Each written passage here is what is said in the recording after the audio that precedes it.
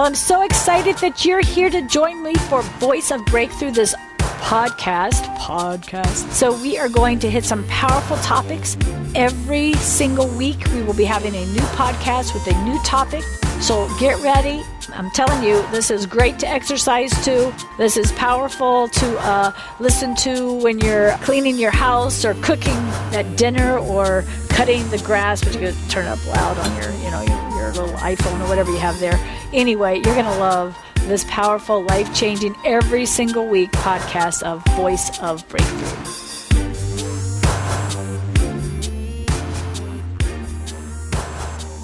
For those who were here on Tuesday night a few weeks ago when I did about Joab, remember?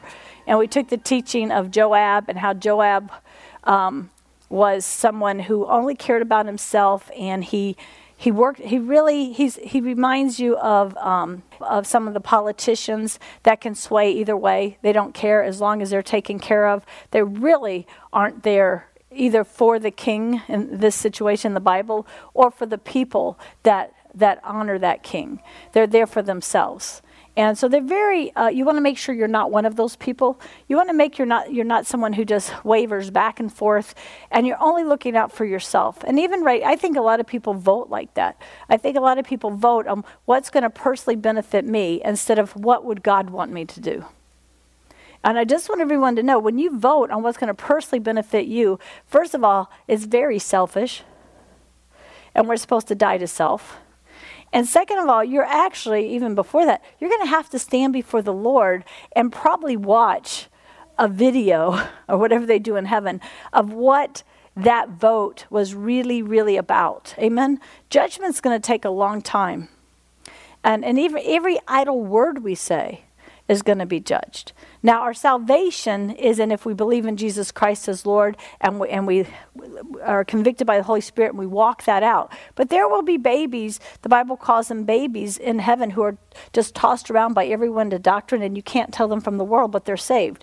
How many know some of those and you're glad they're saved? Amen? They're the ones who don't study the Word, they don't go to church, they don't do this and that. And the key is you never want to get to such a place where your conscience is seared, which means it doesn't even bother you anymore to sin. Amen?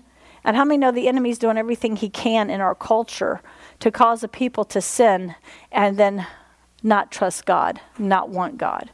And so thank God he forgives us. Amen? Thank God he stays with us. Just make sure, as you pray for your children and your grandchildren, anyone, your spouse or yourself, just make sure one of your prayers should be, Lord, don't let them sear their conscience. Because you're still heading towards heaven as long as you feel convicted when you sin.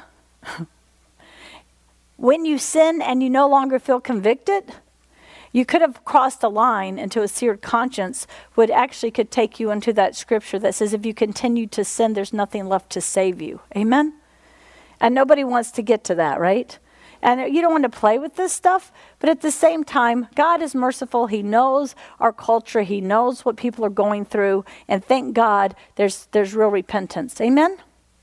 And so I want you guys just to, as you pray, we want to learn to pray more than cute prayers. Amen? You know, Paul talks about when he prays, he doesn't just beat in the wind, so to speak. He's not just throwing a prayer out there. If you've ever been on a Friday night prayer meeting, you've seen we really zero in. I mean, we zero in so specifically. It's really amazing, isn't it? And it's very powerful. For example, one of the names of the serpent in Scripture that God gave me to pray against false prophets or the media or anyone declaring what the culture says or what the enemy wants, Antichrist spirit, instead of the Holy Spirit. I was saying, Lord, why haven't we gotten to this yet? Why haven't we broke this? And a lot of it you have to get out of your own heart to have authority. So anytime you do like a Joab and you manipulate a situation to get your way, people are really good at trying to see things where they come out looking good and kind of put away what's really happening, right? Like if you ever talk to someone who is going through a relationship issue, if you talk to one of the people in the relationship, boy, it's a whole different story than if you talk to the other one, right? And truthfully, God wants us to be people that we say exactly what it is. That your yes be yes and your no be no. So where you have issues, you recognize I have issues. Okay, we've got to get free from the spirit that blinds us and twists things. And the reason the church has so little authority right now against this twisting of truth is because the church twists truth so much. People don't even know what truth is yet. Amen. And so God's going to restore. The apostolic is to come to bring truth and to restore us into believing the word of God, not this person's doctrine and this person's doctrine. He knows what it means. Amen, people? He knows what it means. And so the spirit of error, Holy Spirit's got to get out of the church. And that's something that's going to be restored to the church is a pure doctrine. Paul didn't sit there and argue and, oh, well, maybe you're right. Well, no. When they would call an apostle into a situation, they would clear up the doctrine right then and there. Amen. And we have that clarity in the word. But a lot of times we still need revelation to make that understood. And we need God's heart. You need God's heart to understand his word. Otherwise, it's legalism. And legalism brings death. Nobody wants to live under legalism. And nobody should. It makes you feel like you're condemned no matter what. Amen. True repentance is knowing, oh, God will really, really, really forgive me. It's like, but you weren't trying to sin. The fear of the Lord is to say, I'm not going to play this game with God. He's real. And we need the fear of the Lord back in the church, big time. Amen? It's a reverence of who he is. Lord, I don't want to get out of your will. I recognize the enemy's real. I don't want to give him a straight shot at me. Amen? How many know? I don't want to. How many know he kind of wounds us and hits us and we're not even trying to give him a straight shot? Amen? Could you imagine if you blatantly step out? What would be worse than the enemy attacking you when you're totally sinning against God and on your way to hell? Is for the enemy not to touch you and you die in that sin. And there was a famous evangelist, apologetics or whatever that means, who just probably is at the same exact place that Epstein is right now. That was teaching and teaching. This just happened. We don't have to cover it up. I'm not him. My husband and I, we don't do that mess. Praise God. People in this church don't do that mess. But to sit there and use your sphere of influence and your intellect and call it Holy Spirit and then have massage parlors around where you're doing lewd acts with people even in poor nations while you're acting like you're trying to help them by giving them jobs. Somebody should have been a little clue in that to set up massage parlors probably wasn't the best way to give decent Christian women an opportunity to make money in their nations. Amen? And so there was a big cover-up. And now the ministry is not covering it up. They're admitting to it. And I won't tell you what to do, but if I was putting money in that ministry, guess what? I would not be paying for that anymore. So anybody, and somebody says, you're not God. How do you know if they want? If you repent, you make it right with the people you hurt. Amen? If you repent, you make it right with the people you hurt. You can't plan on repenting. Let me say this. Planned repentance is not repentance. It's manipulation. Do you understand what I'm saying? Planned repentance is not repentance. It's manipulation. What am I saying? Well, I'll sin and sin and sin and sin and sin and keep doing this. But boy, if I find myself in a sick bed, or if I find myself ready to die, or if I find myself, I'm going to repent. God's like, no, that's not repentance, people. Repentance is Holy Spirit convicts you. You repent because you've hurt God. You repent because you've gone against the ways of God. You're hurting other people, and there's true repentance. And how many know our nation needs a move of the Holy Spirit? And I'm not pointing fingers at our young generation, because our generation was just as bad. They just don't know it. But their temptation is so much stronger. The stuff they have to fight through, even in the public schools, is unbelievable. And the church, we really need to repent as a church. Now, when this whole thing happened in November, the Lord gave me the scripture the night that we saw what was happening in the middle of the night. They saw numbers being really wild, strange. And we need to be praying right now because all this is finally coming before the Supreme Court. Amen? But God gave me the scripture. Now, here's what you should always do. He doesn't even have to give you a scripture like this. When you see something happening in your life that's affecting your life, or you just want to study if it's affecting someone else, where did it happen in the Bible and how did God react? Amen? Where did this same thing happen in the Bible, and where did God react? You will not find almost anything that didn't happen somewhere in the Bible where you can see God's reaction. Amen? And so that's what we've been studying. But God gave me that. He goes, go study where Absalom did a coup against David, and for a short season took over the kingdom from David. And then you kind of look at, well, so what is God looking at in this? What is God watching in this? And you can actually study David and really know how to pray for anyone that this possibly could happen to in our political arena. Amen? Which could also mean congressmen and senators and presidents and vice presidents. A lot of people maybe has something stolen from them that's important. Amen? And so I want to know what God says about. I'm really a little over the prophets back and forth saying, how God sees this. I want to see what the Word says how he sees this. Amen. And I want to see what he tells us to do and how we're to pray. I want to see how was it set up. Is there something like that in the Bible? And it's really quite amazing how this stuff is in the Bible. Amen.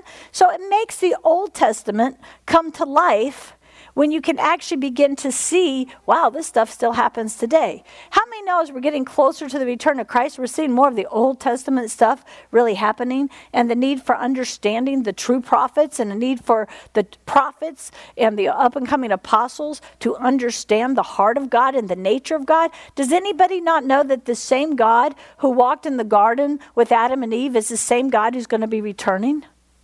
Amen? He hasn't changed. He changes not. And so the church kind of went too far to he's just a nice guy.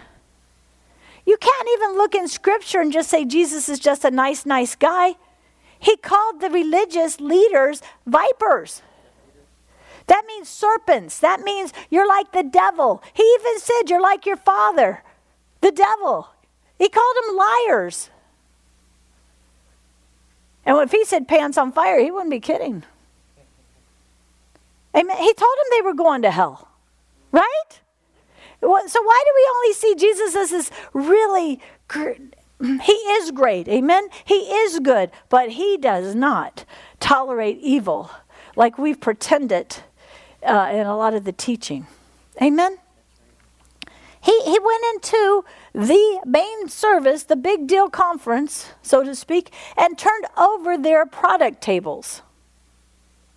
He turned them over because he knew you're just trying to make money off of religion.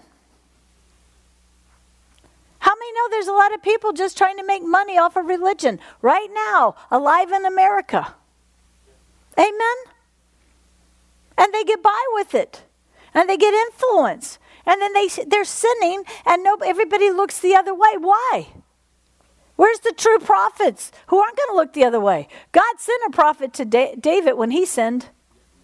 And guess what the heart of David was? To repent and know that he sinned against God. Do y'all understand? Sinning against God is a more depth understanding of what this is about than, I sinned and hurt that person, or what I said hurt that person, or what I did could hurt that person. Yes, you're sinning against people, but to God, you're sinning against him. He's God, people. All right, so let's pick this up, and you can go listen online to find what we did up to here. So we're at 2 Samuel 15. Let me get my notes. We're not going to finish this morning because I really think this is really powerful teaching that we ought to get the whole series on.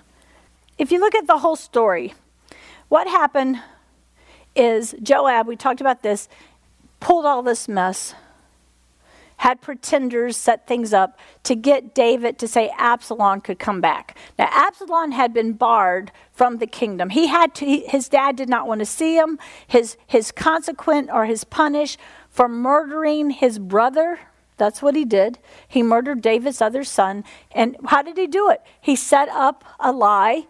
He made it look like he was going to go do some kind of worship thing, got his brother and others to come, and had his brother killed.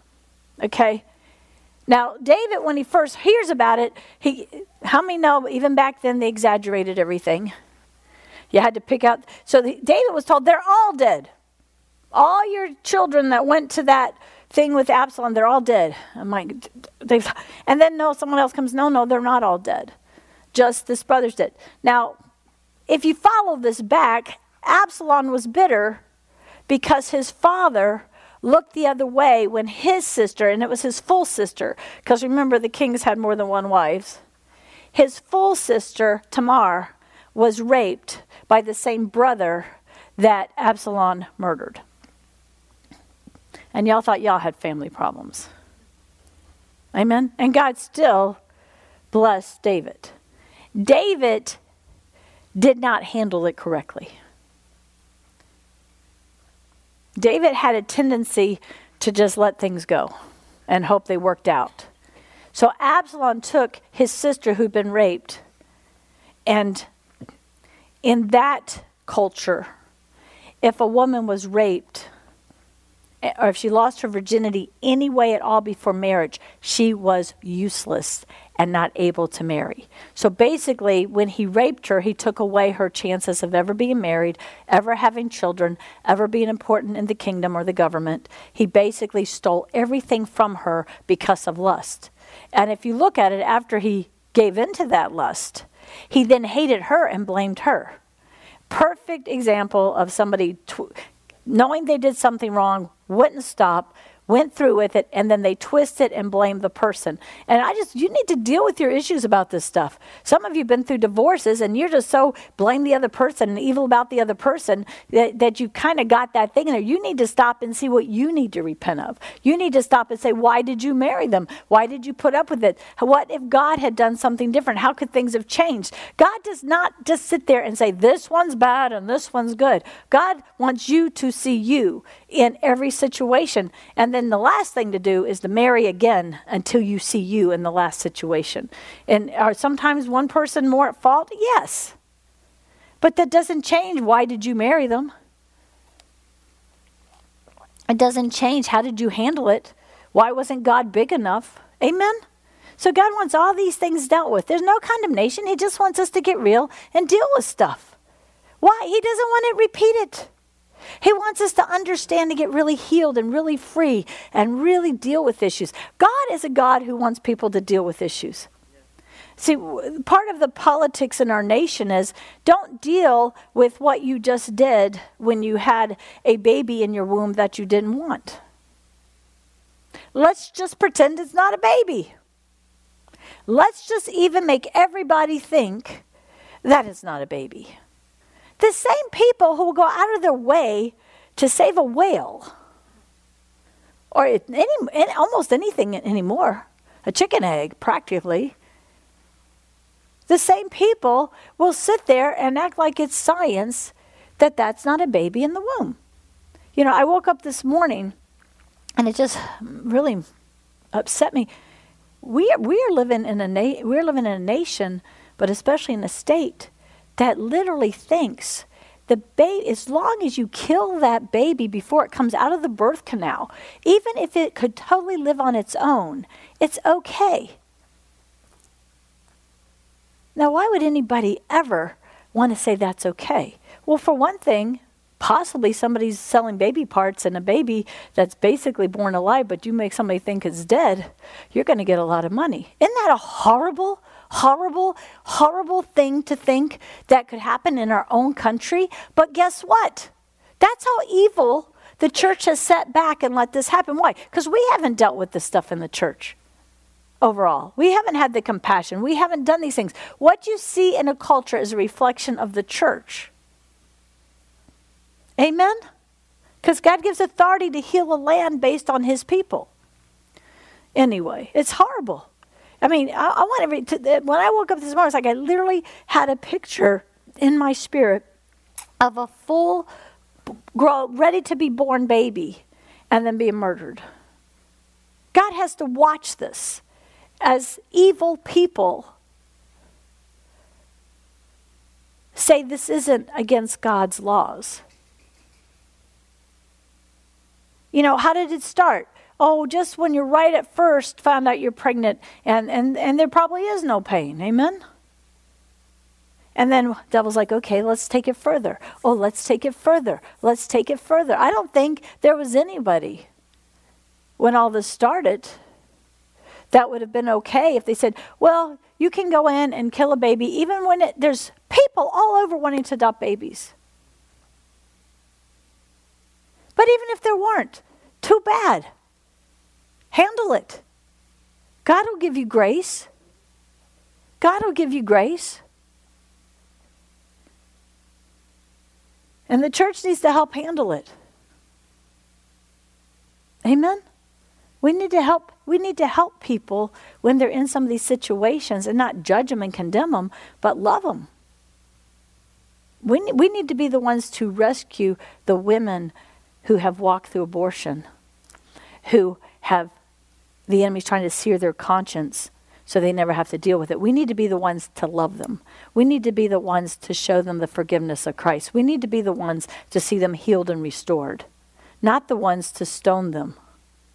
Amen. And that's where the church and self-righteousness has lost so much authority in this nation. Anyway, I don't know how I was getting to all that, but anyway. So this stuff isn't new. All the young people think they're new with this. People in David's day, David got Bathsheba pregnant while her husband was fighting a war that David had started. And then when she got pregnant, they didn't do abortion back then, thank God. So he had her husband murdered by putting him on the front line. Guess who did that? Joab. Joab was the one who carried that out. So do you kind of see where David kind of depended on Joab? Because Joab knew when he put that person there, he was probably going to be murdered. And don't you think Joab put the pieces together when he came back from war and Bathsheba is now married to David and they have a baby? And I think Joab could kind of figure out the timing on all this. Amen. Anyone who could do math could have figured out that her husband wasn't anywhere around, nor were any other men. They were all fighting, except King David. Come on, y'all know how nosy people are. You know they were figuring this stuff out. But because he was a king, everybody had to be quiet except for the prophet. Anyway, that's another whole story. All right, so we're here at Absalom. So Absalom has come back in. Joab set up a thing. You can go hear this on the teaching. And to get Absalom back. But David's still upset with Absalom. And so he says he can come back, but I don't want to see him. And Absalom does all this stuff, even attacking Joab, to cause his dad to see him again. So his dad sees him, and at that point, you begin to see Absalom. Absalom is now plotting to take over. So this was a long-term plan. If anybody thinks a coup happens overnight, you're wrong.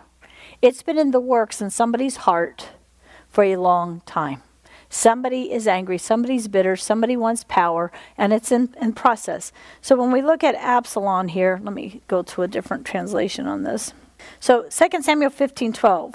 Now this is kind of interesting. Absalom sent, oh gosh, this is where I'm not good at names, so I'm going to do the best I can. Okay, I can't. It's really hard. Ahithophel. How would you say it? Okay, 2 Samuel 15:12. Absalom sent, yes, okay, right.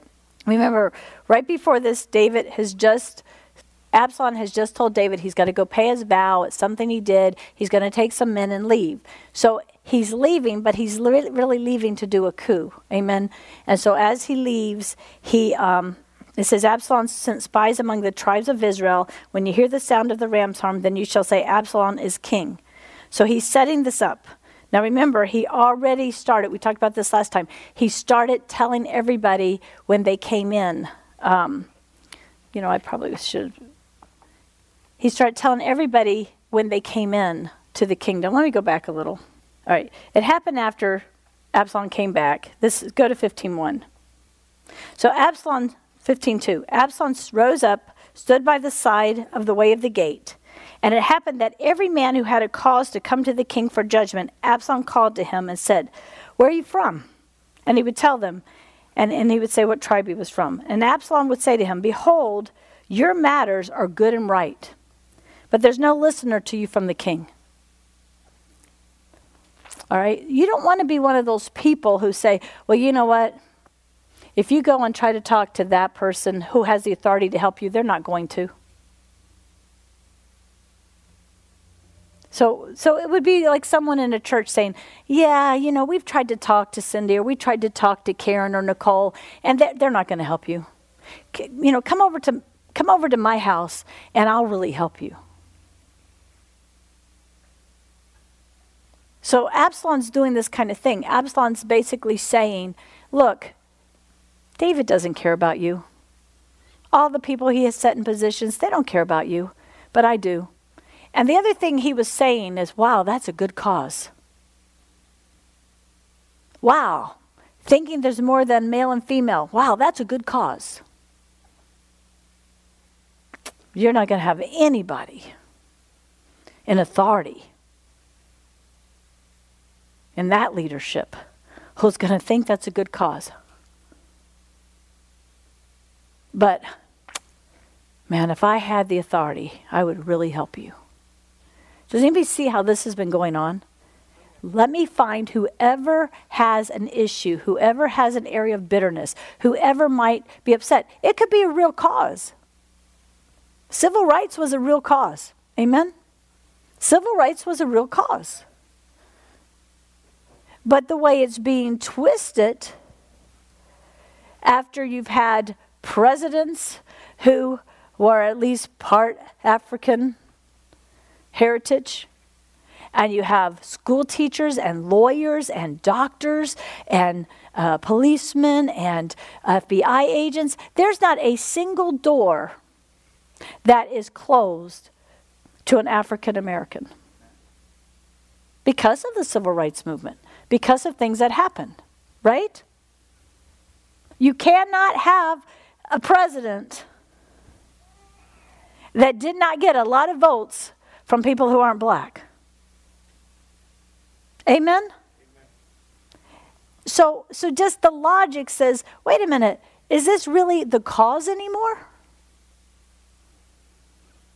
So it's this whole spirit. Look at this spirit. Absalom saying, so Absalom would say to a woman, a young girl, you should be able to do whatever you want with that inconvenience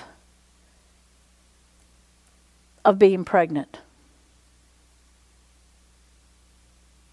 You've got a good cause. And if I were the king, I'd make sure you could handle that any way you want.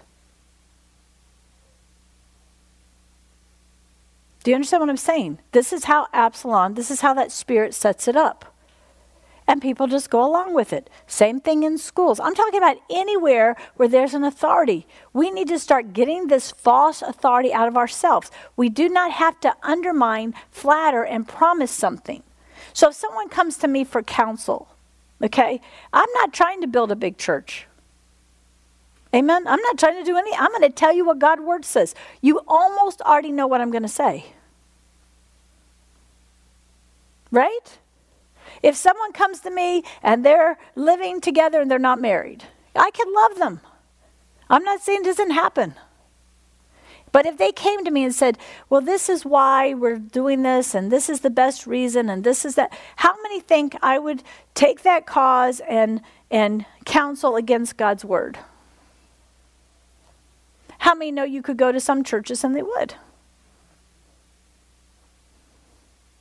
And let me tell you, with your children, if they're grown, they've got to learn on their own, amen? You don't disown people. You don't hate people. You don't make people not welcomed, amen?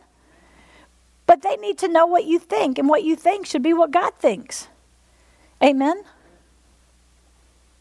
Does everybody get that? And if we have godly leaders, they should think what God thinks. Because God's not evil. He does things because he wants to protect us and take care of us. And he knows what he's doing. He knows why he does it this way.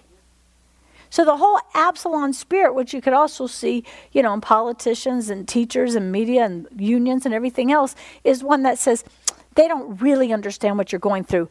I could solve it for you. And that's such a wishy-washy way to run anything.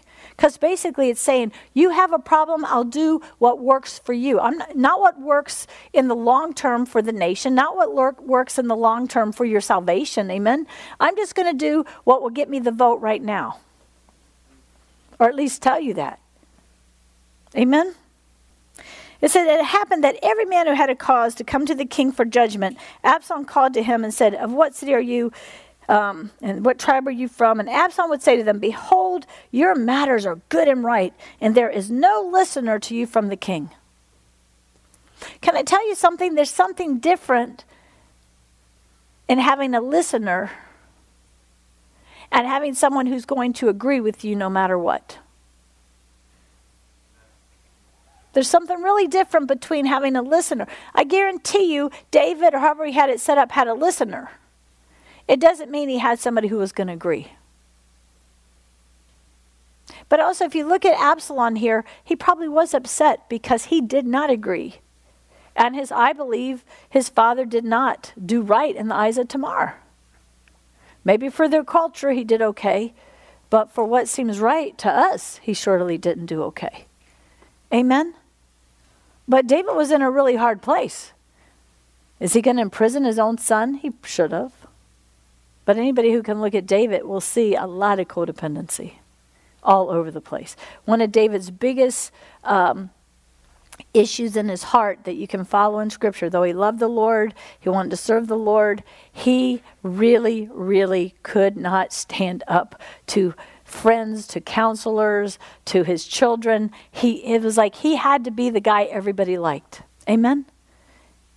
And therefore, Absalom was able to get in and undermine him. All right. Absalom said, who shall make me a judge? So then Absalom started saying, man, if you would make me the judge over this dispute, I would declare justice. I would bring justice. Oh, I would bring justice. I would bring justice to... See, sometimes you can't... If outside of God's word, how can you have real justice?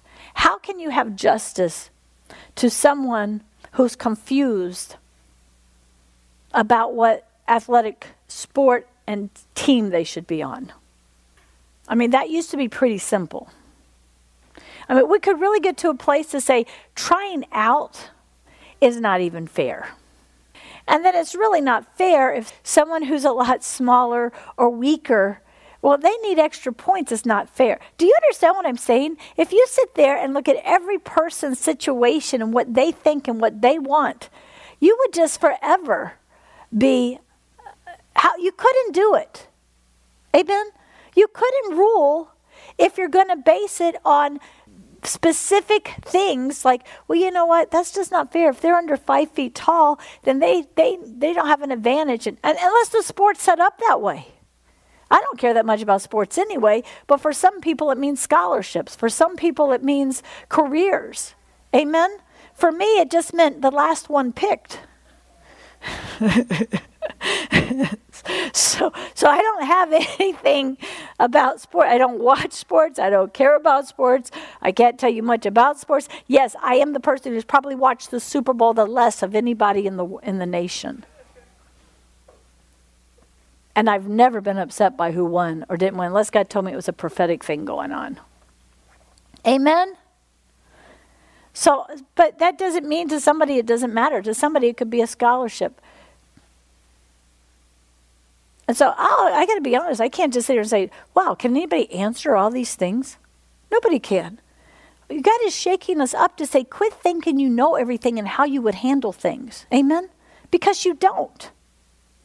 Quit judging everybody who tries to handle everything. But get this Absalom thing out of your heart where you're going to do what's going to make them like you. Can I tell you, you can't please everybody. And you're not going to have a godly meeting. You're not going to have a godly family. You're not going to have a godly church if all you do is try to please everybody. The most you can have is a social club.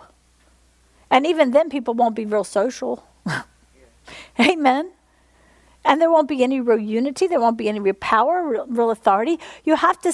So how would you do these things? How would you do these things? Now, let me just say, in our nation, there's this thing that God gave our forefathers called the Constitution, which is very well planned out.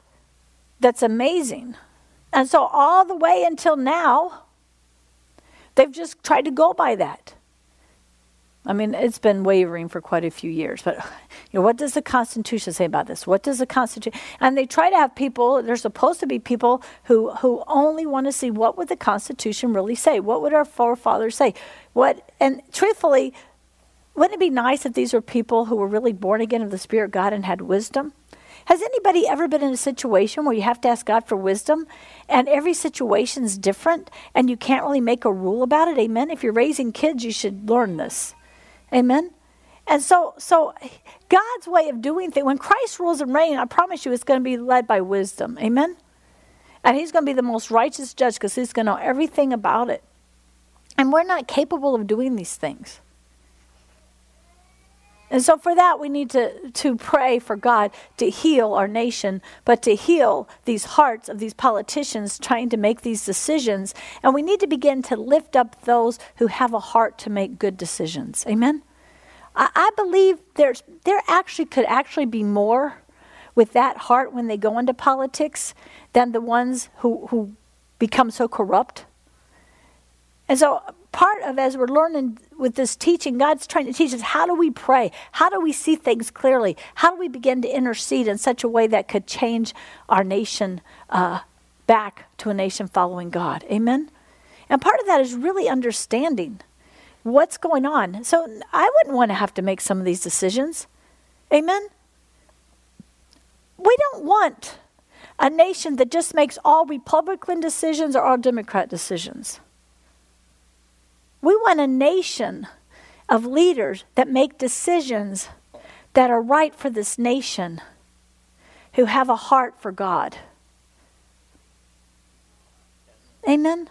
We want, because God knows how, God's the only one who could keep a nation with this many nationalities together. This melting pot that America is, one of the few nations where anybody can come and have come. The difference was people would come before not to see what they could get and keep their own cultures. They came before because they loved the idea of being an American. They loved the idea of being able to work and to get ahead and to be free. And so it worked well. But if the enemy's able to twist that and use it for political reasons, our nation is not a nation that can stand unless we stay under God. We need a move of the Holy Spirit. Don't anybody kid yourself. This nation is going to be a mess if we don't see God, not just in half the nation, which I don't even believe it's in half the nation. We need to see God in all the nation. So we need to really intercede and pray for that instead of just playing political games. If God would put in a leader that we would like as Christians, that's not going to solve the problem of this nation. The divisiveness in this nation is a big problem. God has a spiritual law that says a house divided cannot stand. Our nation is almost completely divided. I mean, it's almost half and half as far as governors and mayor. It's amazing. So no matter what, half of our nation politically is not on the same page with the other half of the nation. Amen? So we have to pray for God to do something that's going to change both parties and bring a people into a unity that can only come in Christ. This nation was set up to be a nation under God. You can't force that. Forcing religion is the same as communism. It's the same as nations that brought the dark ages of Catholicism. Wow, we're in a mess, aren't we? Good morning. Why? We're not really in a mess if we start to pray what we need.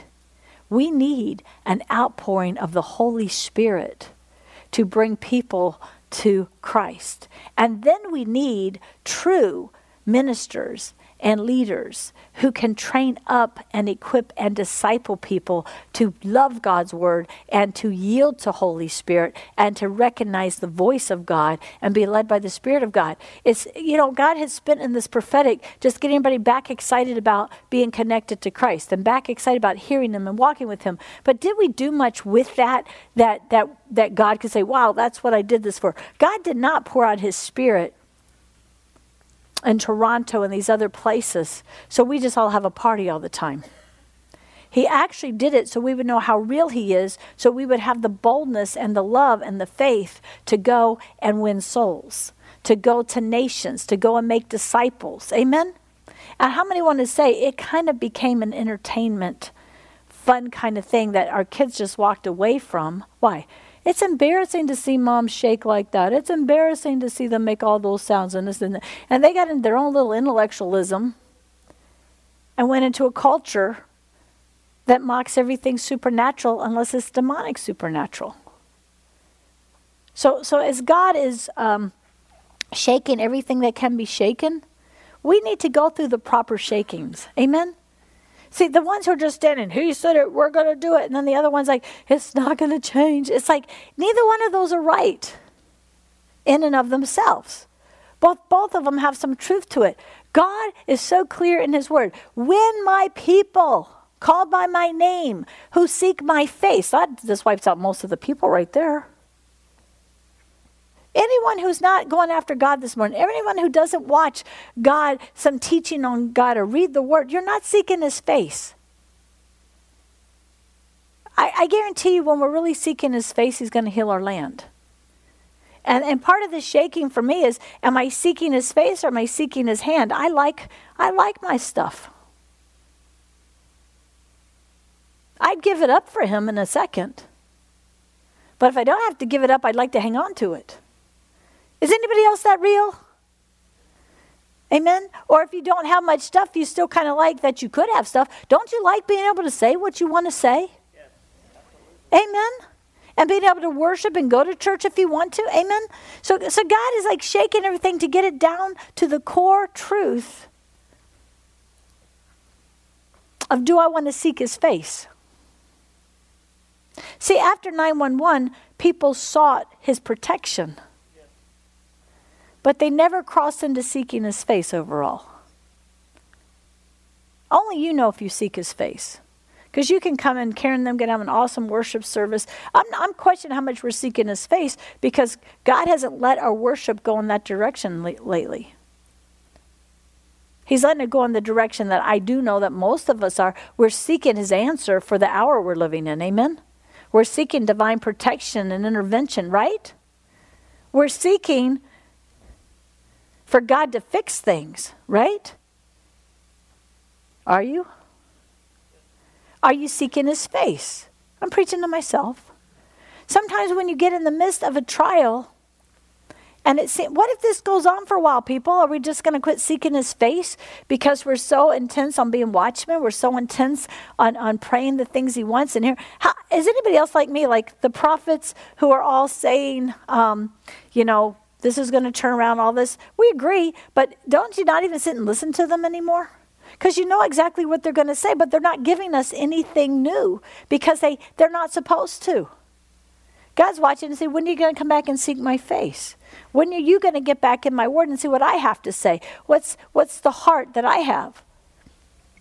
The Lord put on my heart last night, if you saw the thing I posted about the miracle for I won't say names since we're on the internet, but the little girl who runs around the church who's 8 years old now, who was dead in her mom's womb and they couldn't find her. God said, why don't you tell people the good news? Why don't you spend some time telling the good news? Why don't you kind of let go of the other and let me do what I'm doing and start winning some of these people by who I am? Because trying to open their eyes when they don't want their eyes open isn't working. Trying to shame them into how could you isn't working. Now to keep putting truth out there so people don't, there's a tendency, which is sad, of complacency that if you don't win right away, you give up. Well, I'm here to tell you, you guys have a pastor, or whatever you want to call me, an overseer of this church, who knows how to persevere. I mean, I will persevere, and I will persevere. Y'all, some of y'all are persevering situations. Amen. I will persevere. I will not give up on God. I will not give up on his word. I will not give up on the truth. You can hit me, yell at me. Don't hit me, please. Say ugly things, walk away, come back, whatever. Guess what? I still come alongside you and I will persevere. Amen. I persevered to buy this building. To pay. Does anybody think I'm not going to persevere if what we're hoping doesn't happen quickly? Does anybody think I'm going to be hard? It's going to destroy me? Well, it's not going to destroy you either. Because you're going to persevere. Add to your faith. Get some faith. That's what we've been doing. Now let me officially announce, where are we at in this? We are add to our faith perseverance in this. Amen? We are add to our faith perseverance in this. All right, everybody say, I am add to my faith perseverance in the situation in the United States of America. Faith by itself is not causing this to happen. Amen? Where's that scripture? This is not what I was going to preach. Let me know how much that happens. Where's the scripture about add to your faith perseverance? 2 Peter 1:5. All right, let's all go there. Because I want to show you the process that we may all get to go through together. Let's start with 2 Peter 1. Okay, Simon Peter, a bondservant apostle of Jesus Christ, to who those who have received and possessed precious faith of the same kind as ours, by the righteousness of our God and Savior, Jesus Christ. So this is being written to.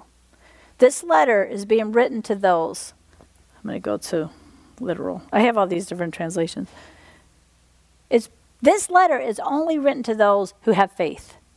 What is faith? Faith, and I'm not going to go, there's a whole teaching we have on faith. Faith is you hear God, you walk with God, you believe God, you trust God, and your faith is ever growing. Amen? Every trial you get through and you have victory, you have more faith. Amen? It doesn't mean you don't have more trials, because he's going to get your faith stronger and stronger and stronger. So he's talking here, he says, Simon Peter, a slave and apostle of Jesus Christ, to those equally precious with us, having obtained faith in the righteousness of our God and our Savior Jesus Christ. So our faith is in that God does things right. Our faith in what he has done, what he has paid, how he has things set up, our faith is in him. So how many know my faith is not in a politician right now? My faith is not in a president, one way or the other. Amen? And when people say that, that's just not true. My faith isn't there.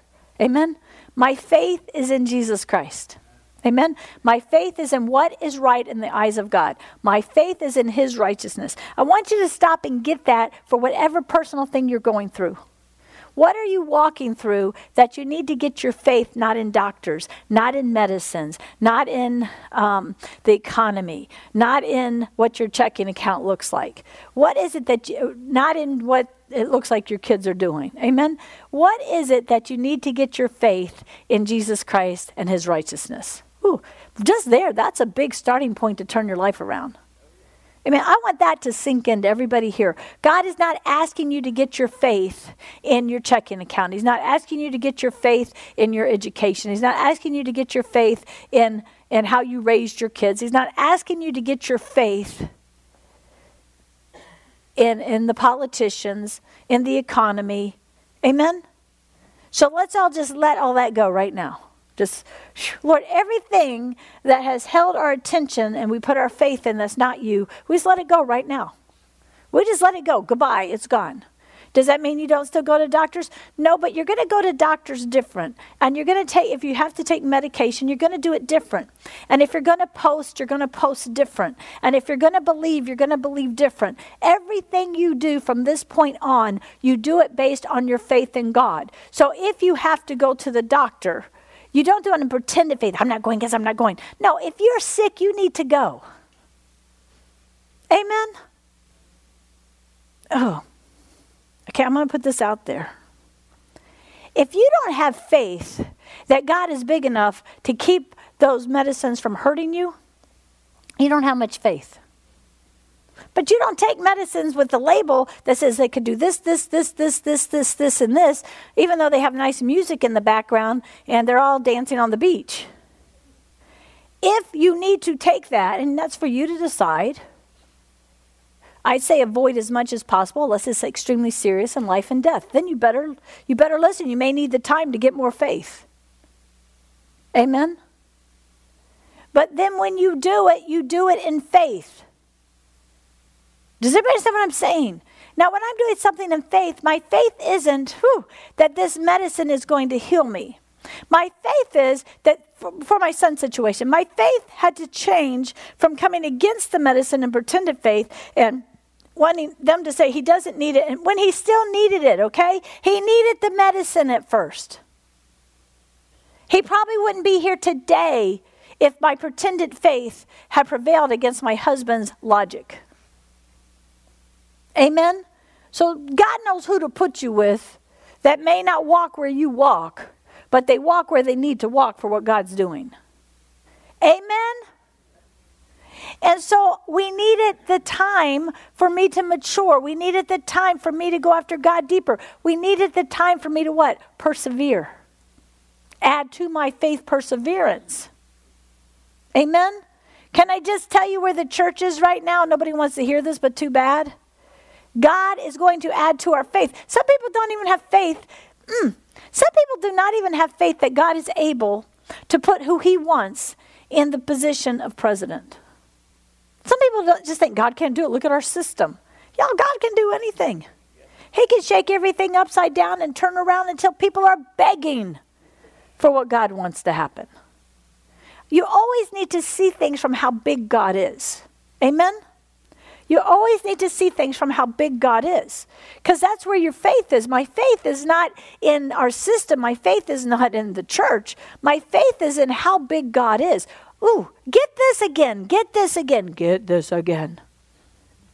Your faith always needs to be based on how big God is. And when you read the word, when I read this word, which I'm obviously not getting to, when I read this word about how God restored David and gave him back the kingdom after a coup happened from Absalom, the key was that God was big enough to do this. God was big enough to bring down the Berlin Wall. God is big enough to destroy communism out of nowhere. God is big enough to save all of Korea. I feel like I know because I wasn't thinking any of this. God wants you to realize how big God is. We've been fighting this little thing, looking at this and this news report and this politician and what this one's doing. And God's like, if you don't get your eyes on who can do this thing, anything, you're going to miss the whole thing. So my faith is on how big God is. And my faith grows when I actually know how big God is. So if Satan has beat you down and you've never won a victory and you don't even trust God, you don't understand him, you don't have much faith. And if you make fun of the faith message, you need that message. But it has to go beyond hidden knowledge into relationship knowledge. Amen? See, I know how big God is. But because I know how big he is and because I know what his will is in this situation, because I do, doesn't mean he doesn't want to add to my faith perseverance and that he's not doing something bigger for the church. Does everybody get it? The Holy Spirit, they didn't make planet Earth so that the United States of America would have a lot of money no matter how filthy she was and do her own thing while we're helping other nations go to hell. When you see your tax money going to another nation to teach them that God did not make them male and female, you ought to have, everybody should be up in arms. I don't care who you are. I don't want to spend $10 million that way or $1 billion that way. This is not what we want to do. If you're going to stop these other jobs, take that money and help these people get new industry going for real. Don't just talk about it. Amen? God's got to wake everybody up. He's got to wake everybody up to how big he is. He's got to wake everybody up to boldness. But the whole key is seeing what is God after. What is God after right now in the United States of America? He is not after putting a certain person in as president. That's not what he's after. What's he after? He's after putting this nation back under God. That's what he's after. He's after bringing this nation back under God. He's really had it with our filth. He's really had it with our filth. We deserve judgment. We deserve it. Thank God for mercy. Thank God for mercy. And we don't deserve judgment just because of what the young people are doing and the people who've gone to college and been brainwashed. We got to cry out for, we deserve judgment because we let it happen. We let it happen when we let racism destroy and hurt people after God went in and intervened and with the Civil War. Until we humble ourselves and really see what we could have done different, what we can do different, what God wants to do and how he wants to do it. Can I just say, God's not budging on this. Has anybody noticed? He's not budging because there's a group saying that was never his will. And this, y'all just be quiet and grow up. And he's not budging because there's a group having parties and eating cake and all this other awesome stuff saying he's got to do this and he's going to do it now. You've already missed the now time. At least 3 months you've missed the now time. I'm not saying they're not. They're where God wants them, and these are somewhat where God wants them, because what's he doing? He's doing something in between. Because he's checking everybody's hearts. What is he doing biblically? He is making us, first he see who has faith, and now will the faith people persevere. Everybody dropping out now. Anybody who dropped out after the dates, November 3rd, whatever, January 6th, January 20th, if you dropped out then, guess what? You had no faith. Or you did not persevere. All right? Simon Peter. So he keeps on. Grace to you. All right. Grace. Grace. Grace is not a little thing. Grace comes from God. It's what you ask for whenever you're having a hard time. It's what, if you're having a meeting, guys, and you like, where do we do next? How do we handle this next? You ask for grace. You don't just jump in with your humanness and try to take over and do something. You need grace and you need wisdom. Grace is God's supernatural power. Grace is God's supernatural power poured out for us to bring forth what he's promised us. And you cannot earn it. I don't know why everybody makes such a big deal about you can't earn it. Of course you can't earn anything from God.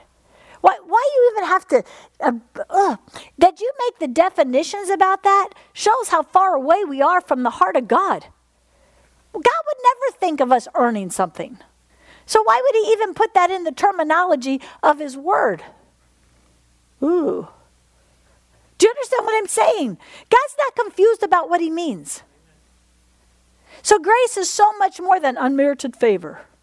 Why would God say unmerited? Of course it's unmerited favor. He's God.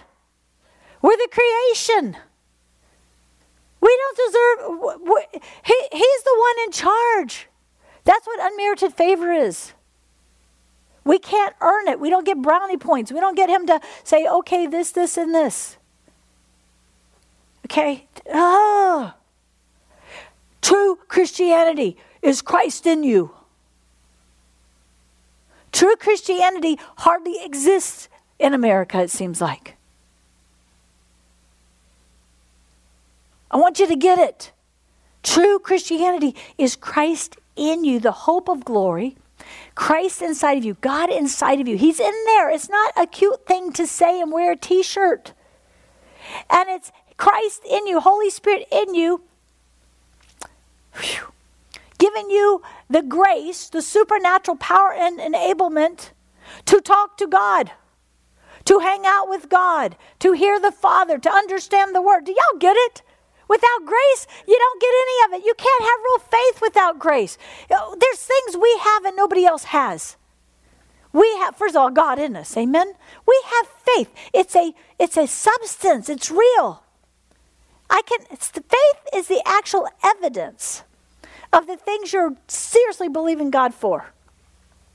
Let me say this. When you let go of faith, or your faith can't persevere through the fire, you're finding out why you didn't get what you wanted. Quit blaming it on anything else. Well, it's okay not to have enough faith. We just got to get free from these lies to make us so superior. Okay? If When my daughter died, a premature death, if you had a daughter or a son or somebody that you had authority or spouse that died a premature death, can you finally breathe, I didn't have the faith for that? I maybe had some. I persevered for a while.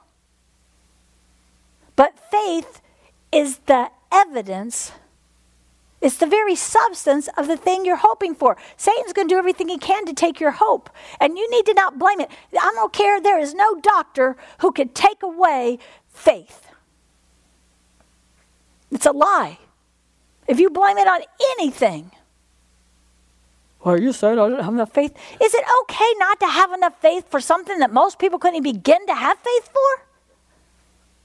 I'll just be blunt. Y'all have heard me blunt. When I saw my daughter's brain 3 feet from her head, fully intact, I did not have faith to pick it up, put it in her head, and say, be healed in Jesus' name. When there are people whose kids are in wheelchairs, and they're so disabled, it's okay that they don't have the faith for that yet. Some people don't even have faith for a headache. We got to quit pretending that we're someone we're not yet. We've got to understand that God is serious about adding to this faith perseverance. Be thankful. Wow, Lord, I had some faith. But boy, when I had to persevere, when I had to do something different and go deeper and all these things. See, I know what perseverance faith is because that's what I did when my son was supposed to die 3, 4, 5, or 6 times. And it's a real battle. It's not just words. It's God, show me, teach me, help me. It's encounters with the Holy Spirit saying, well, you've got to renounce covering doctrine. Oh my gosh, do y'all know if I didn't renounce covering doctrine, we could have a big church right now with no power or authority to pray what he has us praying. God is not after the same thing the world is after. Amen? I mean, this is a real walk of really dying to self and trusting God and growing in God. It isn't child's play. It's not something that you just do in your head. But it's okay. We got to quit judging each other and throwing stones at each other. We're supposed to come alongside each other and help each other find what they need. Nobody can do it for you. Nobody is going to get Margaret across the finish line except for Margaret faith growing, persevering, and hanging on to Jesus. It's time we quit looking for somebody anointed to come in and fix things, because if they fix things and you don't get right with God and get that thing, the enemy's going to come back. He says he could come back 7 times worse. I've seen it. So this isn't about, oh, please, great evangelist or prophet or apostle, pray for me. This is about, oh, great God, we love you, thank you.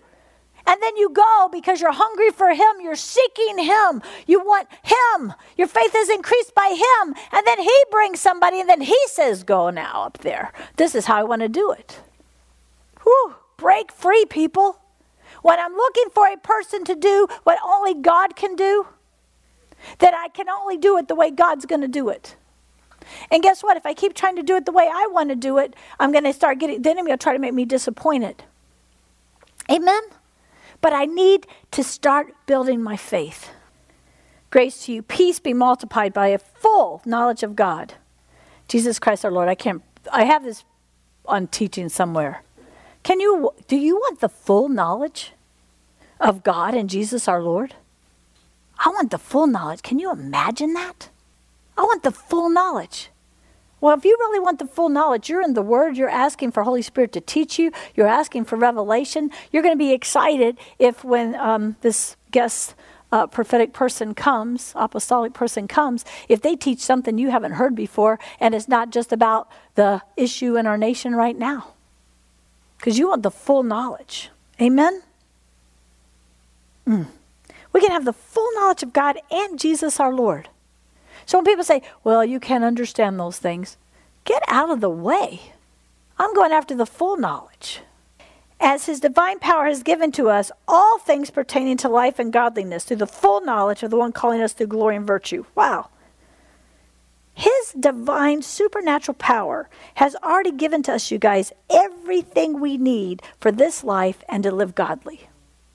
But it comes through the full knowledge of the one calling us through glory and virtue. Oh, wait a minute. I'm going to get the things that he's promised me when I get hungry for full knowledge of him. The most exciting thing to me right now is not when and how God does this thing in our nation. The most exciting thing to me right now is to hear new voices being raised up who are teaching deeper meat than I've heard before. That's part of the full knowledge. Honestly, I would say it's worth it just to begin to see God raise up people who have more knowledge and not yesterday's manna only. But you'd be surprised how many people only want to hear the same things you can go on the internet and hear 10 times. If you're not bored with that yet, you're not asking for full knowledge. Amen? Which would you rather have? A certain president and party in power or full knowledge of God? Well, there's nothing to stop you from getting full knowledge of God, and actually this might actually help. So he's given us the power to have everything we need for this life, for godliness, because we're going to get the full knowledge of the one calling us through his own glory, which means for his credit and by his virtue. I want to see what the word virtue is. Hold on. Okay, virtue. Valor. Okay, what's valor? It has to do with strength. Let me look up the word valor. Okay, so God wants us to have valor, you guys. So let's know what it is. Boldness. Oh God, get ready for this. Boldness or determination in facing great danger. What? What? You want us to add to everything valor? Boldness, determination in facing great danger. Yay, the whole church can do this at one time. See, until we're facing great danger, we make up a different word for virtue. But I always knew there's a real word for this virtue thing. Boldness and determination in facing great danger. You know, you've got to add virtue. If you're fighting a disease, if you're fighting torment, if you're fighting depression, if you're fighting something attacking your children or your finances, you need to start asking God for virtue. Virtue. Amen? How many's asked for that? I guarantee you almost nobody in here has asked for that. I mean, I don't think I've ever specifically asked for it. I'd go over the whole list and say, I want this, this, this. But I never, ever understood when it said virtue before, because people have all kinds of definitions for it. But this one is it. God wants to give us a boldness and a determination in great danger. How many know the church needs that if you look at the Bible? So, look, it's not going to give you about a worse situation. You're already in one in this nation, amen? So, I might ask for that. I'll be in great danger. You are in great danger. If you're a Christian and you want to be bold, amen? I'm excited now. We're right on track. We're right where God wants the church to be. All right, let me go back. We're going to have the full knowledge of the one calling us through his glory, through virtue, through a boldness and a determination to overcome. A boldness and a determination that comes with walking with God. Whew, we need our virtue restored. Amen? Some of you, that's what's missing.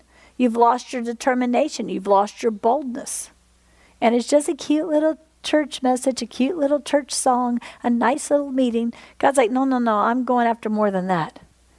I want my glory. He goes, I want to do this thing the way I'm going to do this thing. How many know that God is not impressed by our wimpiness? He doesn't listen to our whining. He actually gets upset, according to his word, if you constantly complain and whine. He's like, I'm not looking for little whiny people. I'm looking for people with virtue.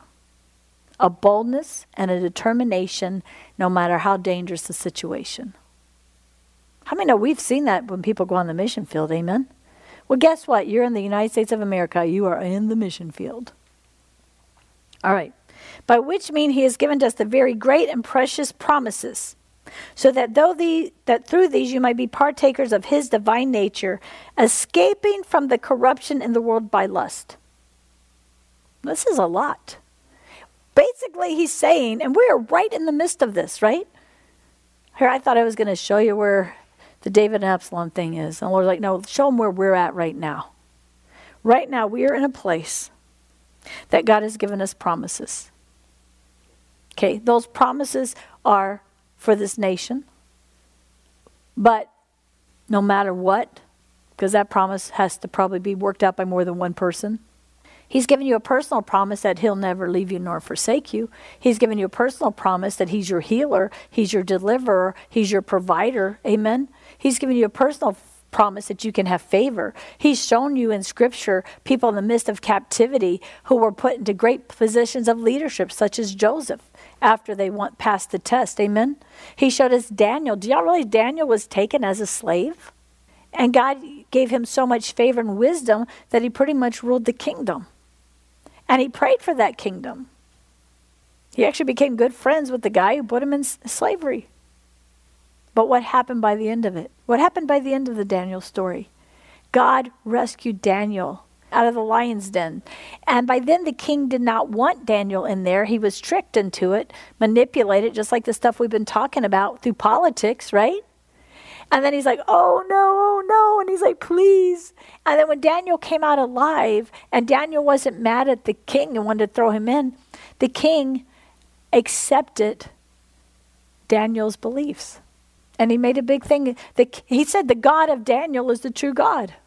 Whoa. God wants us to get to a place where they're going to say, wow, the God of these Christians is the true God. Look what he's doing. Look how he's doing it. Look how he's walking them through. How many feel God taking us deeper? How many's getting okay, he's not going to let us out of this that quick. Amen? Who wants to get let out when he's starting to change us? Amen? Everything you've been asking him, all the promises you've been begging him for, he's taking you, if you'll let him, into a deeper place so you can get those. Amen? Wouldn't you love to be a person who really doesn't have fear? Wouldn't you love to be a person who knows no matter what happens around me, no matter how close to the return of Christ, no matter how bad the last days are, I'm going to really shine and be protected, and I'm going to have that boldness and determination? Okay, this is what he's doing. When we become these partakers of the divine nature, get this, it's not just having a seed planted in you that you accepted Jesus Christ. He wants you to partake of the supernatural power that he is. He wants you in the heavenly places with him. He wants this stuff to be real to you, because that's the kingdom that cannot be shaken. Amen? And so we don't know there's such a place. There is such a place. And every believer is supposed to enter into it. When you enter into partaking of the divine nature, okay, for all those, okay, men, listen to me as you do the men's group, and people come in always struggling with lust, amen, always struggling with pornography, and always struggling with this and that, it's everywhere. Here's the answer.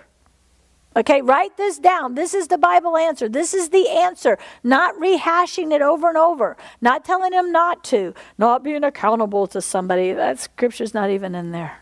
He says, you will escape from the corruption in this world of lust by being a partaker of God's divine nature. Is it there? Isn't it right there? He didn't say intellectually saying that's bad. So if I was going to help someone get free from the corruption of lust, and this is good for your children to know, this is good for children teachers to know, this is good for everybody who ministers to anybody in your home. It's the partaking of the divine nature that is going to keep your children from going the way of the world, no matter what their teacher says. It's partaking of the divine nature that can put your bold little kid right there in public school, and you know that they know God. How many know we got to step it up as parents, as grandparents, as pastors, as leaders? We had better step it up. Amen? We had better step it up. We had better quit trying to do this thing with nice little talks. And we better get pure. We don't want them encountering something that's not real. Amen. Ooh, I feel this. No matter what comes along, and everyone goes through their own time of breaking into the deeper things of God. Amen? But I know that anyone who's lived in my house with me knows. You can't get, and I'm not boasting, man, I'm boasting on God how real this is. Everywhere you look, my dog was supposed to die. He's raised from the dead. Our other dog was raised from the dead. Karen had melanoma tumor this big, diagnosed, and disappeared with one inner healing before they went to take it off. They couldn't find it. She's a miracle. She's a total miracle. So my partner in ministry is a total walking miracle. My son calls me 6 feet tall, perfect vision, happy as can be, healthy as a horse. And they told us he would die over and over. And if he lived, he'd be blind, diabetic, he'd have this wrong and that wrong. At one point, he'll never be function past a 2-year-old. Every time I talk to him, I'm talking to something that God's divine nature brought about because I was hungry to partake of who God is. Whew, get this, you guys. This is about partaking of his divine nature. Adding to your faith, boom, what you know in your head and get in relationship. You know what you should be praying for? You know what we should be going for? You know what, if you get prayer groups, and that's why Friday nights are fun. We almost never have a Friday night where his divine nature doesn't come in and take over. That's where the real power is. I want your homes to not look normal. My kids grew up and like the Swans man, you know, the guy who sells the frozen food, would be slayed. He was slayed in the spirit in my living room. My husband comes home from work and walks over him and he goes, "Who's the man in the living room?" "Oh, that's the Swans man. He came, but I prayed for him." "Was it okay if we eat dinner before he gets up?" "Yeah, that'd be all right." Those people used to come and sell magazines, like the young college people. They'd always come in and I'd pray over them and give them words of knowledge. And they'd be crying and getting saved, and I'll get on the little plane all with my book, Joy Comes in the Morning. I am going back for, in a big way, the divine nature of God to be in my house. God wants, don't care if your husband's in some cultish thing. Bring the divine nature in. God's like, get this boldness, get virtue. Some of you, this is the word you need. Some of you need virtue in your homes. You need God's boldness and determination and his power to show up in your homes. You need to quit being shy about it. You need to tell that husband who is in a false religion to sit down, move over, you're praying for dinner. While they do their little holy sounding stuff. See, you cannot deny in many of your homes and in my home that God is real, and not just once in a while. My gosh, how can you not have more faith when you've watched him do miracles? If you know he set you free, get the virtue to be bold and determined. This is what God's looking for this hour, you guys. And I think as the church gets it, we'll begin to see it in some of our politicians that know him. He's looking for a bold people with a determination to watch God do his thing in America, in our homes, in our churches. Amen? And he's already given us everything we need to be godly. So don't act like you can't be godly. All right, I'm almost done. I gotta go. That divine nature is the only thing, not the only thing, but it's powerful, according to this word, to escape the corruption in the world that's there by lust. So how many know we need more divine nature in our homes with all the lust that your kids walk out into the streets, or your spouses, or you? Amen? You need to be so saturated with the divine nature that they know how real God is. Let me tell you what, you're not just going to be able to tell them nice stories. I just pray. I know our children's church know how to pray. We need a youth group. We need a youth group where they fall out under the power of God and shake under his power, and they know how real he is. Amen? We need to, but we got to step into it, people. We got to start living it and believing it and getting faith. All right. Also, this very thing, having brought everything into diligence. Okay, here's the part. Bring every single thing that God is doing that you're walking through into diligence. Bring everything into all diligence. What's diligence? Let's look it up.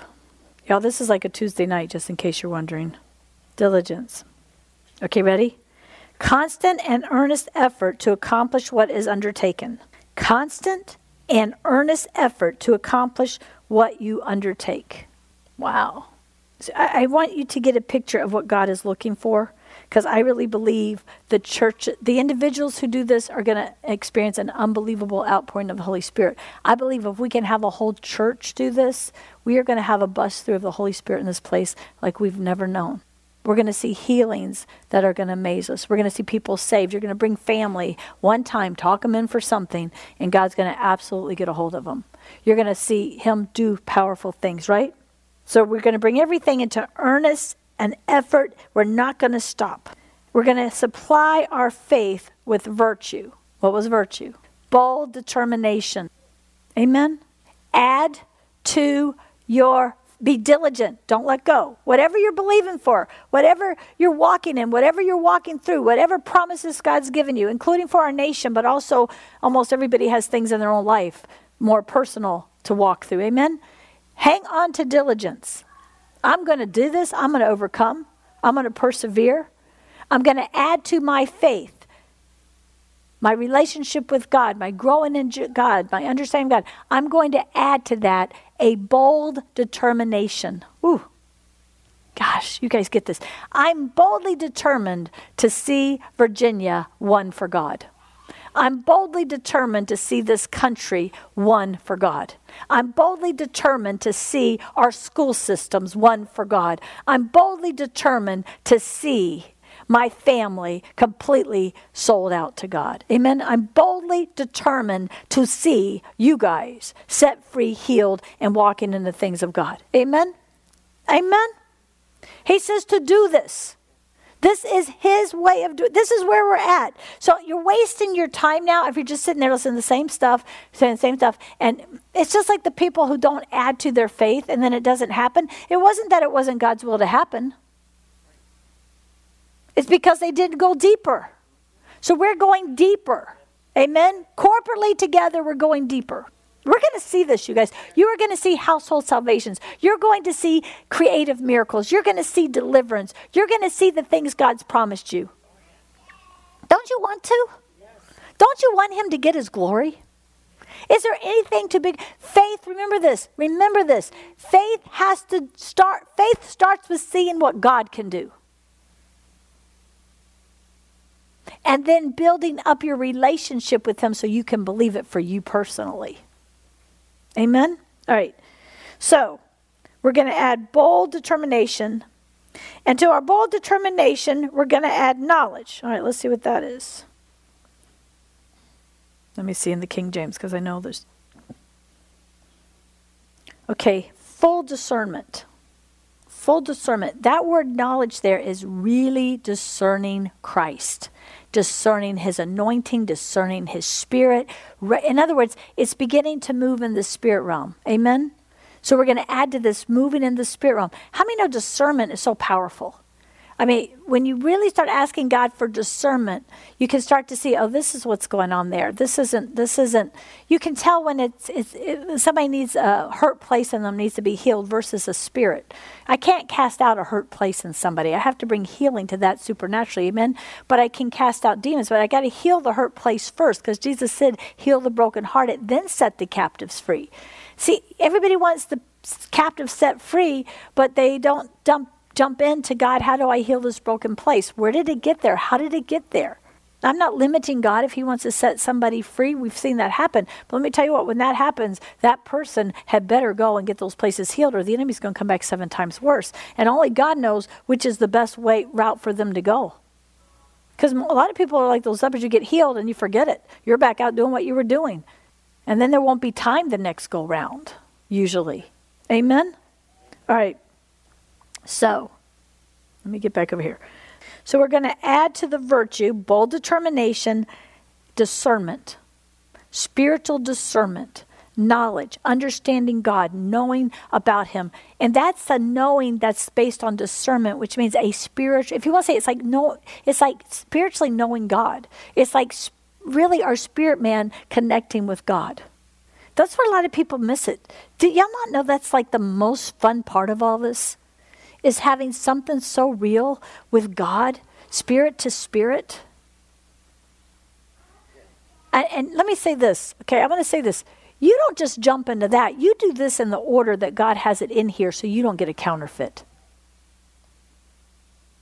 He put it in order on purpose. You got to have some real faith. You got to know the word. You've got to see the baby steps in real faith. And then you got to have some bold determination. Amen? And those of us who've walked through things, really walked through things, we know what we're talking about. We know it didn't happen like that. We want to walk this through no matter what. We're going to be determined. We're going to do the things He showed us. We're going to keep growing. We're okay that this takes time. Amen? As long as we're changing from glory to glory. All right. He says, and then to knowledge, we're supposed to add temperance. Let's see what that is. Self-control. How many know if the enemy can start backtracking you on this? Right? See, think about it. If God puts it together this way, if Satan's going to undo it, he's got to go backwards. So let's say you got to a place of self-control. What is self-control? Self-control is when God says, don't say that. And you say it anyway. And you feel bad, and He makes you go apologize and all that stuff. Amen. Self-control is saying, don't make that call. Come talk to me. Don't storm out of there. Don't make up an independent spirit. Do your own thing. A lot of people lose it at self-control. Satan starts backing this down. Okay, you had faith. You had bold determination. All this. That something doesn't go the way you want. Next thing you know, you're backing down because you don't have self-control.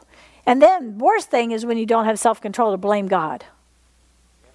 Well, God told me. I'll just let everybody know. God doesn't tell anyone you don't need to be in church. No one. That's an independent spirit. It's not God. Amen. And we just got to get right. I need to go right back to where I got upset and the devil was winning and let God be in charge. Or you're just going to wander around. You still think you're doing it right. Everything's so spiritual. God is like, have fun. But if you really want to get to where you need to go, then you're going to have to go do it His way. That doesn't mean He won't be faithful. He's faithful even when we're not. Amen. He's faithful even when we're not. Don't get that confused with Him thinking we're faithful. Yeah.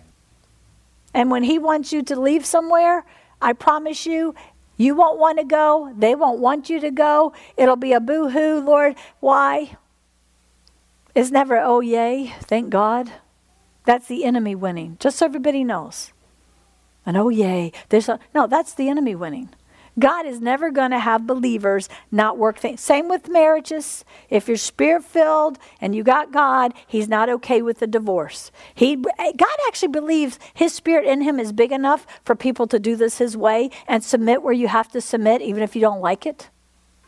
And humble yourself and quit having an independent spirit. Can I get an amen?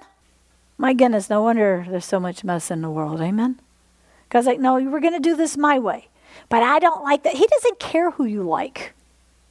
He just cares that you do it His way. And you'll probably end up loving who you didn't like.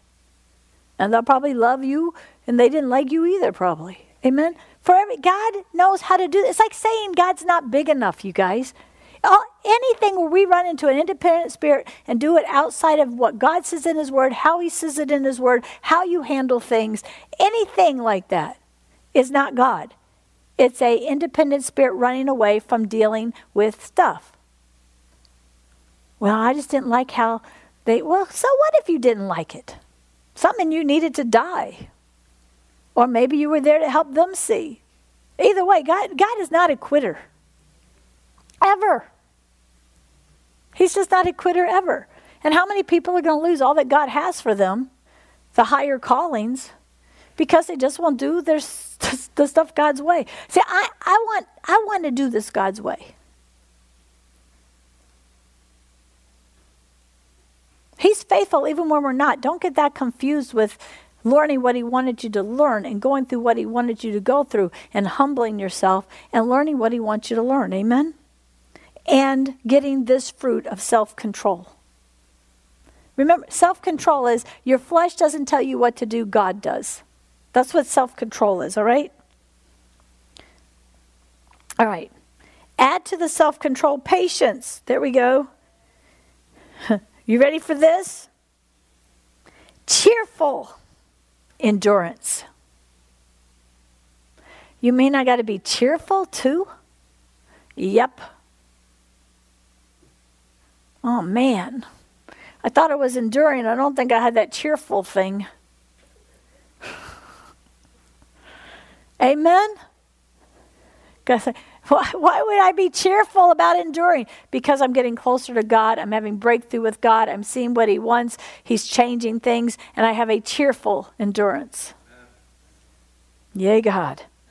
The word endurance means to basically hang in there no matter what comes at you. So if God's really showed you to believe for this nation as a watchman, which he has with me, I don't care. You can throw everything at me. The devil could just bring everything flying, and I'm just going to watch God have me dodge it. Amen? Or stop it. I'll have the shield of faith. I'll take authority. I'll rescue people. I'll do what God wants. For however long it takes, because it's not about getting to a certain solution. It's about being changed in the process. It's about being changed in the process. It's not about getting to the thing you want. And can I say, if God's in it, you never get that thing very easily. Usually if you get it easy, the devil gave it to you to mess you up. Amen? Why? Because God tells you right here how he does it. He tells you right here how he does it to get to the promises. All right. Add to patience godliness. Holiness, people. What's holiness? The absence of evil. So what's he going to do in this process? You're going to have to see things in your heart that don't belong there, hate those things, and get rid of them. And why does God put that after self-control? Because he knows if you don't let him be in control, you're going to run when that part starts. Amen? I mean, most of the church can't even get to these promises for real. You look at this pattern that God set up that you're going to walk through to get through them. Why? Because he's not as concerned about giving you the promises as he is about you becoming like him. So that's why you can count it joy no matter what you're in. Because he's got this same thing in mind. He's got this same pattern in mind. This is how he does it. So we're like, seek his face, turn from wicked ways. Okay, time to recognize those are promises. I believe they're promises. Amen? I believe he has a promise for this nation. I believe it. But he's requiring this whether we like it or not. It's time to grow up. It's time to do it his way. It's time to die to everything in the way of that. It's time for self-control. It's time to be holy. What's the enemy doing in these trials? He tries to get more evil in us. He tries to make you so upset with that person and bitter at that person and angry at that person. And you know what I'm talking about. You start acting a little bit ugly. And I'm going to show them. I want to block them. I'm going to unfriend them. You'll know you're back on the right path when they say something ridiculously horrible. And you can't wait to respond. And God says, leave it alone. Now, if you're getting to that place to be bold, and you see that thing that you always ignore, I'll just do a little prayer. God's going to say, no. Post the scripture there. So guess what? You can't tell who's doing what part of this journey they're on. Because boldness and determination can look like you're not under self-control. But you're really moving in boldness and determination. Amen? Do you understand what I'm saying? That's why you can't judge it. You can't judge what God's telling somebody else to do. You look at the fruit. God will sometimes have me post to purposely try to shake somebody out of blindness. But then he's like, no. Tell them how good I am. Start praying. Now, how do you know when your heart's off? Because you begin to almost get vindictive. You begin to almost say, how could you be... Okay, y'all ready? All right, get ready for those who didn't vote for some of the things that are happening now. And you see that gasoline price going up. If you're in Virginia, you ain't seen nothing yet. We got to pray. But you see that going up, and one of your thoughts is, I need to say, why don't just you other people who voted this way have to pay this? All right, has anybody else had that thought? Oh, you mature people of God. I should have no trouble having somebody take my place preaching whenever I leave. But you kind of know it's wrong, so I didn't do it. Some of y'all did. But you have to get to such a place. So what would faith in that do? Faith would say, well, God, I guess you're going to have to give me an increase. You just got to have to give me an increase because I'm still driving my car. Thank you, Jesus. Amen? So, Lord, thank you for helping me. Are y'all getting what I'm saying? Some of it, God could really be leading somebody to be bold to shake somebody. And some of it is your attitude's gotten off. And their self-control is now missing.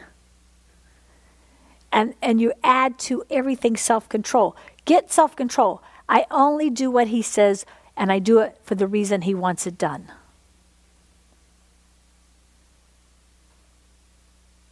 Well, that word basically means I'm making myself come under the control of the Holy Spirit. And let me just let everybody know this. He never makes you do it. That's why you have to choose self-control. You can always run off your mouth. You can always get passive-aggressive and not tell anybody and think you're punishing everybody. You can always act outside of self-control. So if you ever do the thing, Lord, just make me do it. It doesn't work like that. He adds to all of this self-control. Only you will know it. You will know what you just wanted to post and God said no. And then if it's enough of God saying no to what you want to do, that's an indicator you need to go spend some time with him and find out why your heart's off, which is what I've been doing for the last few days. Amen? Does that make sense? Like I can have I can have the fruit of self-control. I can have okay, I'm not going to do it, God. But God wants to go, he wants you to think, yeah, but why would you want to do something I don't want to do? I don't want to go there yet, God. I'm still having fun just not doing it, but wanting to. Amen? Amen? If you're married and you're mature at all, you know what I'm talking about. If you have children and you're mature at all, you'll know what I'm talking about. It's that, and God's like, no. Or that, I'm not doing that. Oh, yes, you are. And it can look different for everybody. So you can't really tell. Well, if somebody cusses, okay, they don't have self-control. You know what I mean? If somebody pulls something filthy, you know what I'm saying? Yeah, you can tell to a degree. But in normal, everyday things, you can't tell. Only you and God really know. Amen?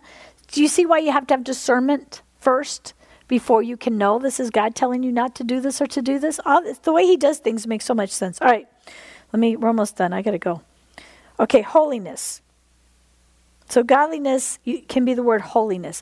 That's letting God get the evil out of your heart, dealing with the evil thinking, dealing with the evil way you've been taught to do things, okay? You want to get evil out. You don't want it coming in.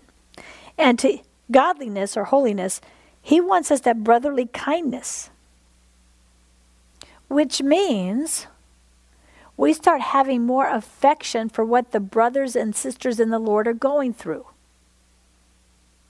So when we see a prophet who's kind of apologizing, instead of throwing stones at him, saying God's upset with them, the true maturity comes to a place say, Lord, I want to be kind to them. Lord, I understand what they're going through. I don't understand. I get where they're trying to do, and it's none of my business. I just want to pray for them, okay? And you still read some of their posts. If you read their posts. You see what I'm saying? It's brotherly kindness. One thing everybody should be coming to now, although the enemy's trying to destroy it, is a genuine brotherly kindness. It's like recognizing, wow, all Christians are in this together. To recognize when they close down, like that church, they just closed down, that pastor in Canada, brotherly kindness would be like, oh my gosh, that could really happen here. Lord, please help him. Lord, whatever. Brotherly kindness will have you help to give people finances when they need it. Do you understand what I'm saying? It's like what he's saying, when you go through all this, you're going to get to a place to really, really, really love the brothers in the body of Christ. What does the Bible say? When we love them, they'll know that we belong to Christ. So when you see all this other stuff going on, God's going to use all this we don't take sides. Amen? We don't take sides. We see, what is this brother doing? How can I pray for them? What's going on with them? Who am I to judge them? Oh, what's this brother doing? You see what I'm saying? You see with this thing now, the enemy's trying to take sides. Oh, we're the ones with faith, and we're still believing. And you may be, and you may have a bunch of fear, and you're just delusional. I don't know. Just the two can look the same, right? And then the one over here really might have been convicted. Maybe God didn't tell them that. Maybe they shouldn't have said it. So who am I to say they shouldn't apologize? But if you apologize for you. You don't need to apologize for me. Amen? But then isn't God just teaching them that? So if you had a larger family and somebody got in trouble in your family, like one of your brothers or sisters, and so they were going to get a spanking. And if you're really close and you know you probably deserve the spanking too or whatever, you don't go volunteer for the spanking. But you do feel really bad that they got caught and they're getting a spanking. Like you don't put it in their face. It's not lack of brotherly love is, hey, you needed that. I'm glad mom doesn't like you. That's not brotherly love. Okay. But when you really come to that real kinship, then it's like, oh man, stop spanking them. I wish they quit spanking them. And then when they come out all kind of embarrassed, even if they're trying to act cool, everybody just kind of drops it. Right? See, that's more like the brotherly love idea. Do you understand what I'm saying? It's like, ha. It's more like a unity. It's more like a feeling one. It's more like, oh my gosh, Lord, help them get through this, or help them see this. Does everybody see that? So look at this process and what we're in right now. That I was not preaching any of this, by the way, this morning at all. That's why I have to keep looking. Lord, I didn't even go study this right now. My thing flips around. All right.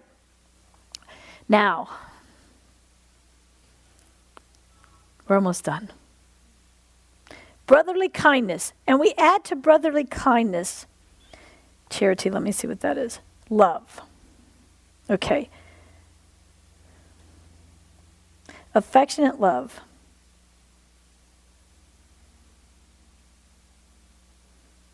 So what God is getting us to in this whole process is one thing: loving people. Loving the lost. Loving those of another religion. Loving those of another political party. Lord, help us. How many has God kind of given you a wake-up call that we better get back in this thing and do it His way? We just wanted it over. No, okay. Do you really want it over to have to go through another trial to get there? Or wouldn't it be kind of nice if the whole church would jump in this and we'd all mature and really mature together so God could pour out an outpouring that would completely bring souls to the kingdom and change things and bring about everything we're asking God to do but looking at politicians to do? Amen? You can now go on your own or get the teaching on Count It All Joy. It's the same kind of pattern of what God is doing in this. All right? So, we're in a trial. To be honest, the church in the United States of America, and other nations, but mainly us, we are in a trial together. Let's be real. Didn't he give us a clue in with the virus thing? So it's not like we haven't been in a trial for a year, going right on a year. And God said, okay, you haven't done these things yet. How many know it's time to do these things? Amen? It's time to do these things. It's time to encourage others to do these things. It's trying to yield to this divine, powerful God and let Him make us in His image and His likeness. And let's be real. It'll be awesome to watch God do something powerful in the church. Amen?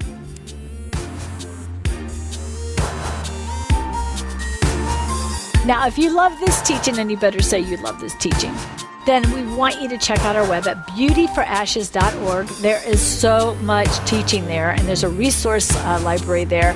And also check out my Facebook page at Cindy Foster Beauty for Ashes Ministry. We'd love you to partner with us and come along for the ride into the apostolic. God bless you.